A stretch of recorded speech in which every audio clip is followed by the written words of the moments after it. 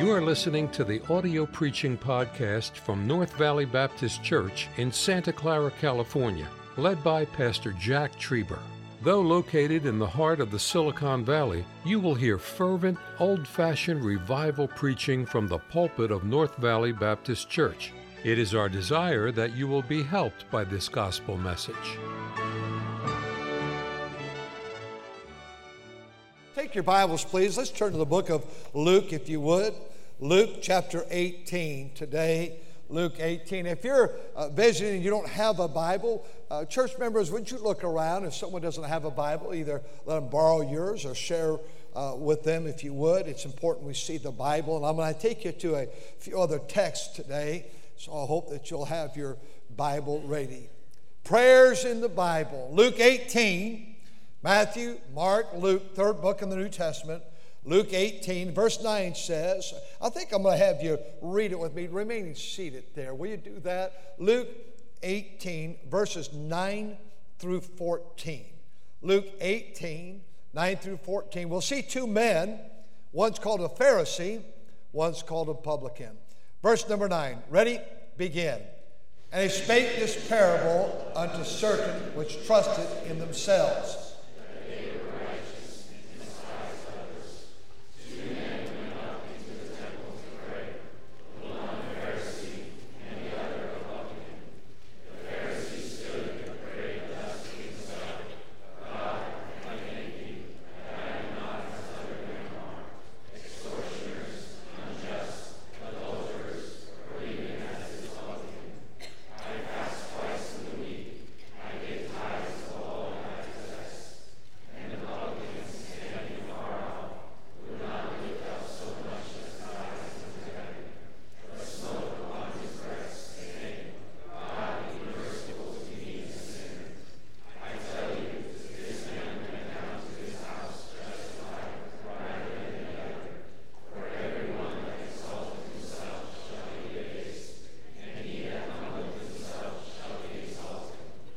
The Bible speaks of these two men.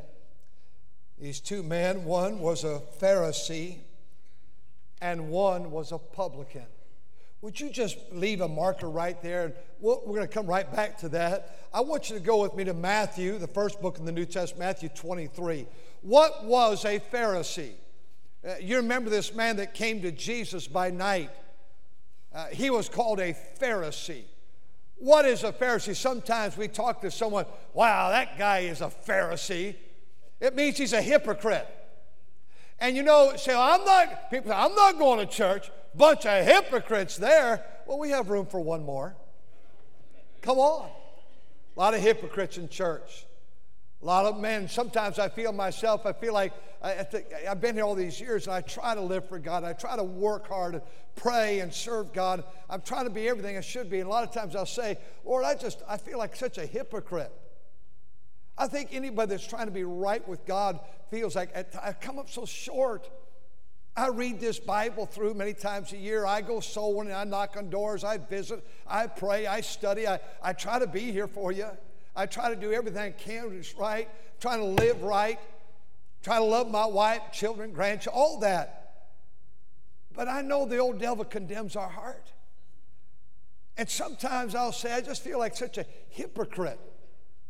I think sometimes a pastor can get the feeling that you think I'm so good, and I just know this old flesh I battle. I battle fear. I should not battle fear. I can battle laziness. I think anybody can. There's things we can battle in life. We can battle frustrations. Sometimes you preach and you think, is anybody listening to the Word of God? Not necessarily this morning, but you know, you pastor a church. That's probably pride. And then after I blame you for a while, and this is rare, I blame myself. That's normal. That's part of it. The Bible says a Pharisee, the Bible says in chapter 23 of these Pharisees, verse 2 says they're Pharisees, verse 3, but they do not after their works, they say, and do not. They tell everybody else to do things right, but they don't do it right. Look what he says. They bind burdens grievous to be borne and lay them upon men's shoulders, but they themselves will not move them with their fingers. All their works they do to be seen of men. They love the uttermost rooms of the feast and the chief seats of the synagogue. They're so prideful. Look at who I am. These were a religious sect of Jews. And these religious people thought they were so good, and you people are so bad. Notice what he said. He said in verse number 19, this is Jesus. Jesus said, but woe unto you, scribes, Pharisees. What's the next word? Hypocrites, verse 13. Look at verse 14. Jesus said, woe unto you, scribes, Pharisees. What's the word? Hypocrites. Verse 15. Woe unto you, scribes, Pharisees, hypocrites. He said to them over here, and there's much more to say, but verse 13, woe unto you, scribes and Pharisees, hypocrites, ye pay the tithe, the mint, the anise, the cumin, but you've neglected mercy. And he said, you should do these things. You should tithe, as the text says. But you're doing it all to be seen. Look at me, I'm giving money to the church. Look at me, I've dotted the I and crossed the T. Look at me, how good I am. But I find the greater a man is with God, he'll say like Paul, oh wretched man that I am. When people try to justify how good they are, they're in rough shape. Notice what the Bible says, verse number 27. Woe unto you, scribes and Pharisees. How about verse 25? I like that verse. Look at verse 25. Woe unto you, scribes, Pharisees, hypocrites, for you're like whited sepulchres, which indeed appear beautiful outward, but within are dead men's bone and unclean. You look good on the outside, but the inside you're corrupt. That's what a Pharisee was. There's more to say about it, but a Pharisee, go back, if you will, to Luke, please. A Pharisee. They were outwardly clean. They were inwardly corrupt. They were outwardly fulfilling all the law, but inwardly they were making sure that other people obeyed it. You folks need this, not me.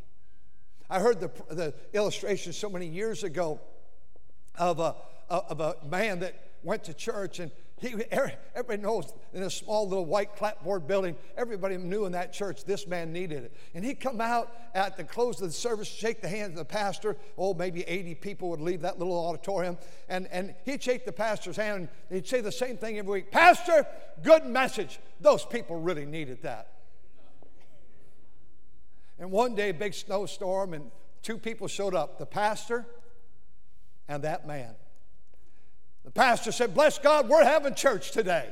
And he's thinking, I finally get to preach to the one man that needs it the most. He stood and began to preach. He said, some of you sit here, you think it's the next guy that needs to get right with God. Oh, it's you. I'm talking to this great auditorium. One man, talking to this great auditorium today. Get right with God, you hypocrite. Gave the invitation, the man didn't come. Went to the back door. The man said, Pastor, great message. Too bad they weren't here to hear it. They really needed that one. That's what a Pharisee was. A Pharisee. And then we find the publican. The publican was that who collected the money, the revenue for the Roman Empire.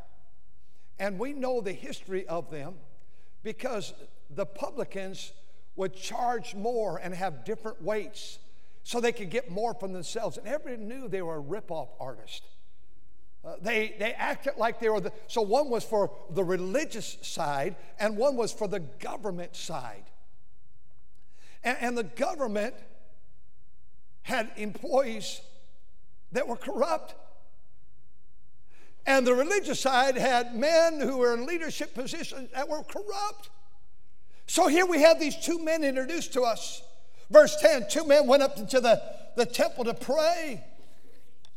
You see, the publican who had been stealing for the people that week and the Pharisee who had been putting all these rules on everybody else, we're doing our religious thing. We're good people. We're going to pray. See who we are? And yet all the people sat there thinking, you're a stealer? You steal our money. And you're a religious fraud.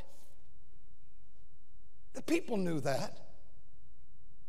In fact, in Luke 19, verse 8, they even taxed people for hush money.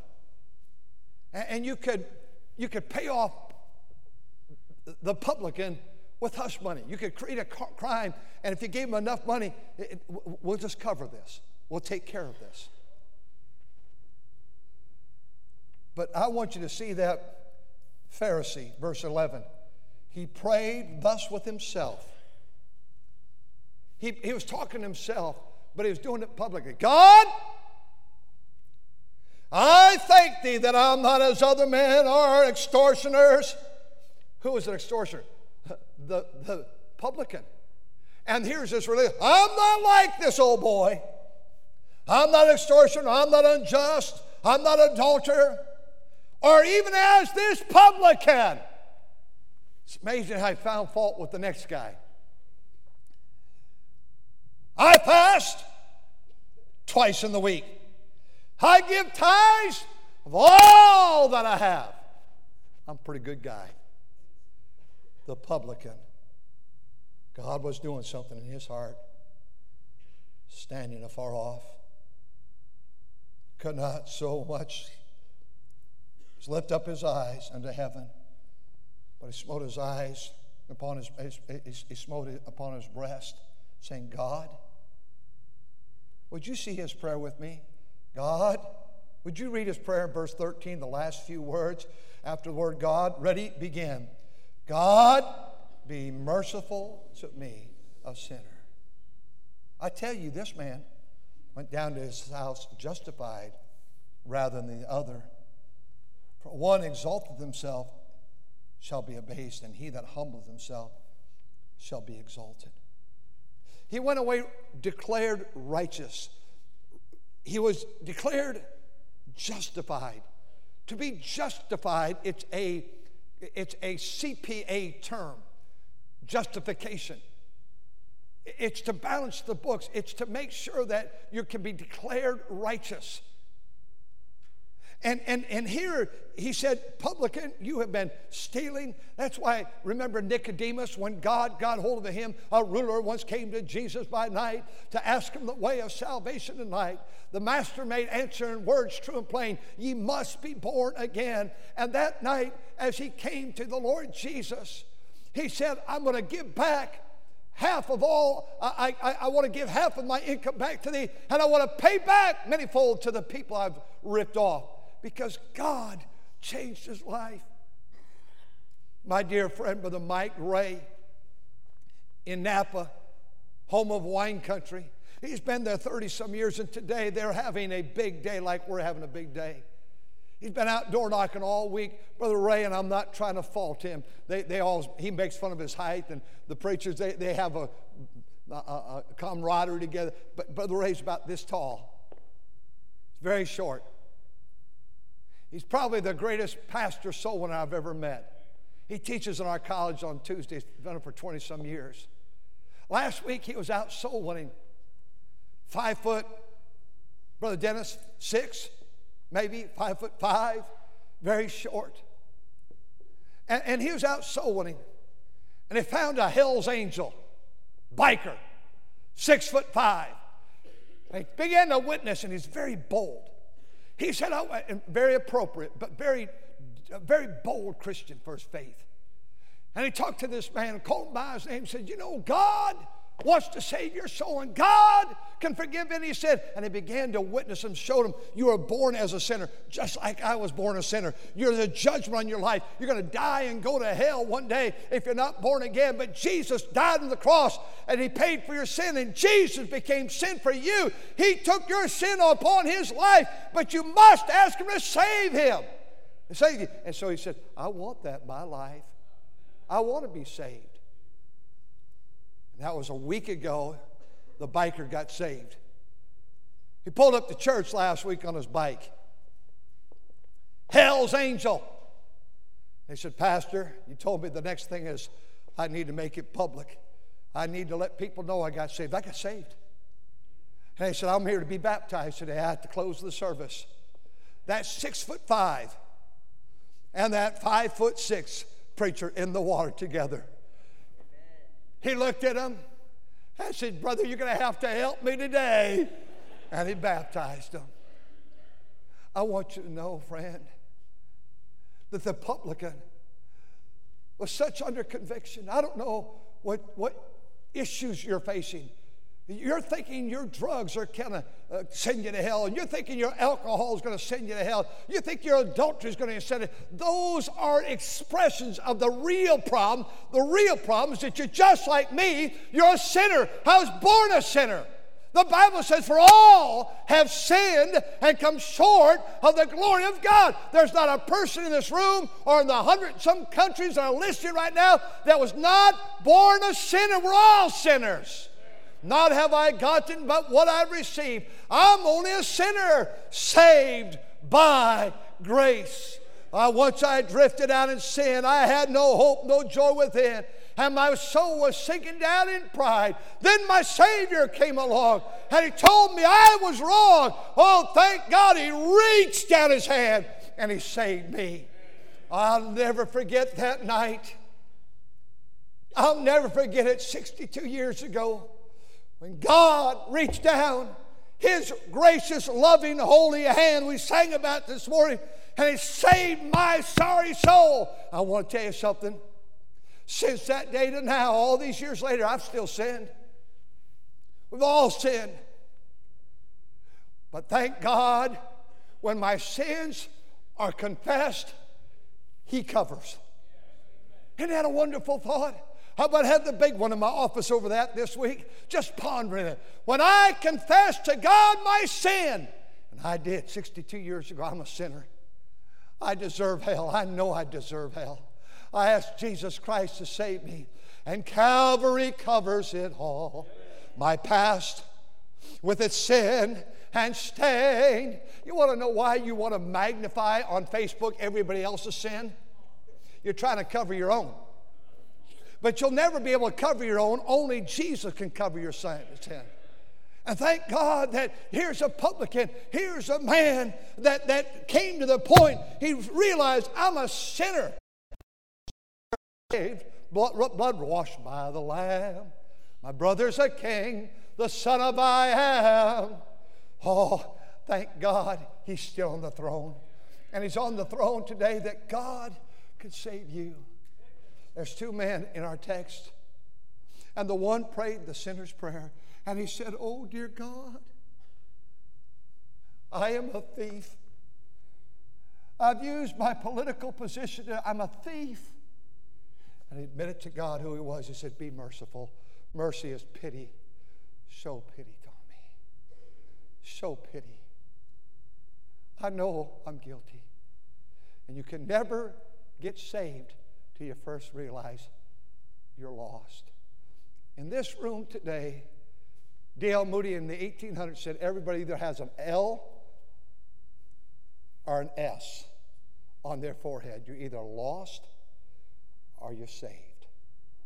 We're born lost. I remember that night. I'll never forget that night. 62 years ago in that little tiny church building, 20 minutes from here, I walked down the aisle, and my pastor said, "Jack, why'd you come forward?" And I said, "To get saved." And a lady that day dealt with me from the Word of God for a few moments. She showed me, "Jack, you are a sinner." I said, "I know that. I know. Oh, I had a temper. And even as a boy, I'd lose that temper and get so mad. I knew I had a temper.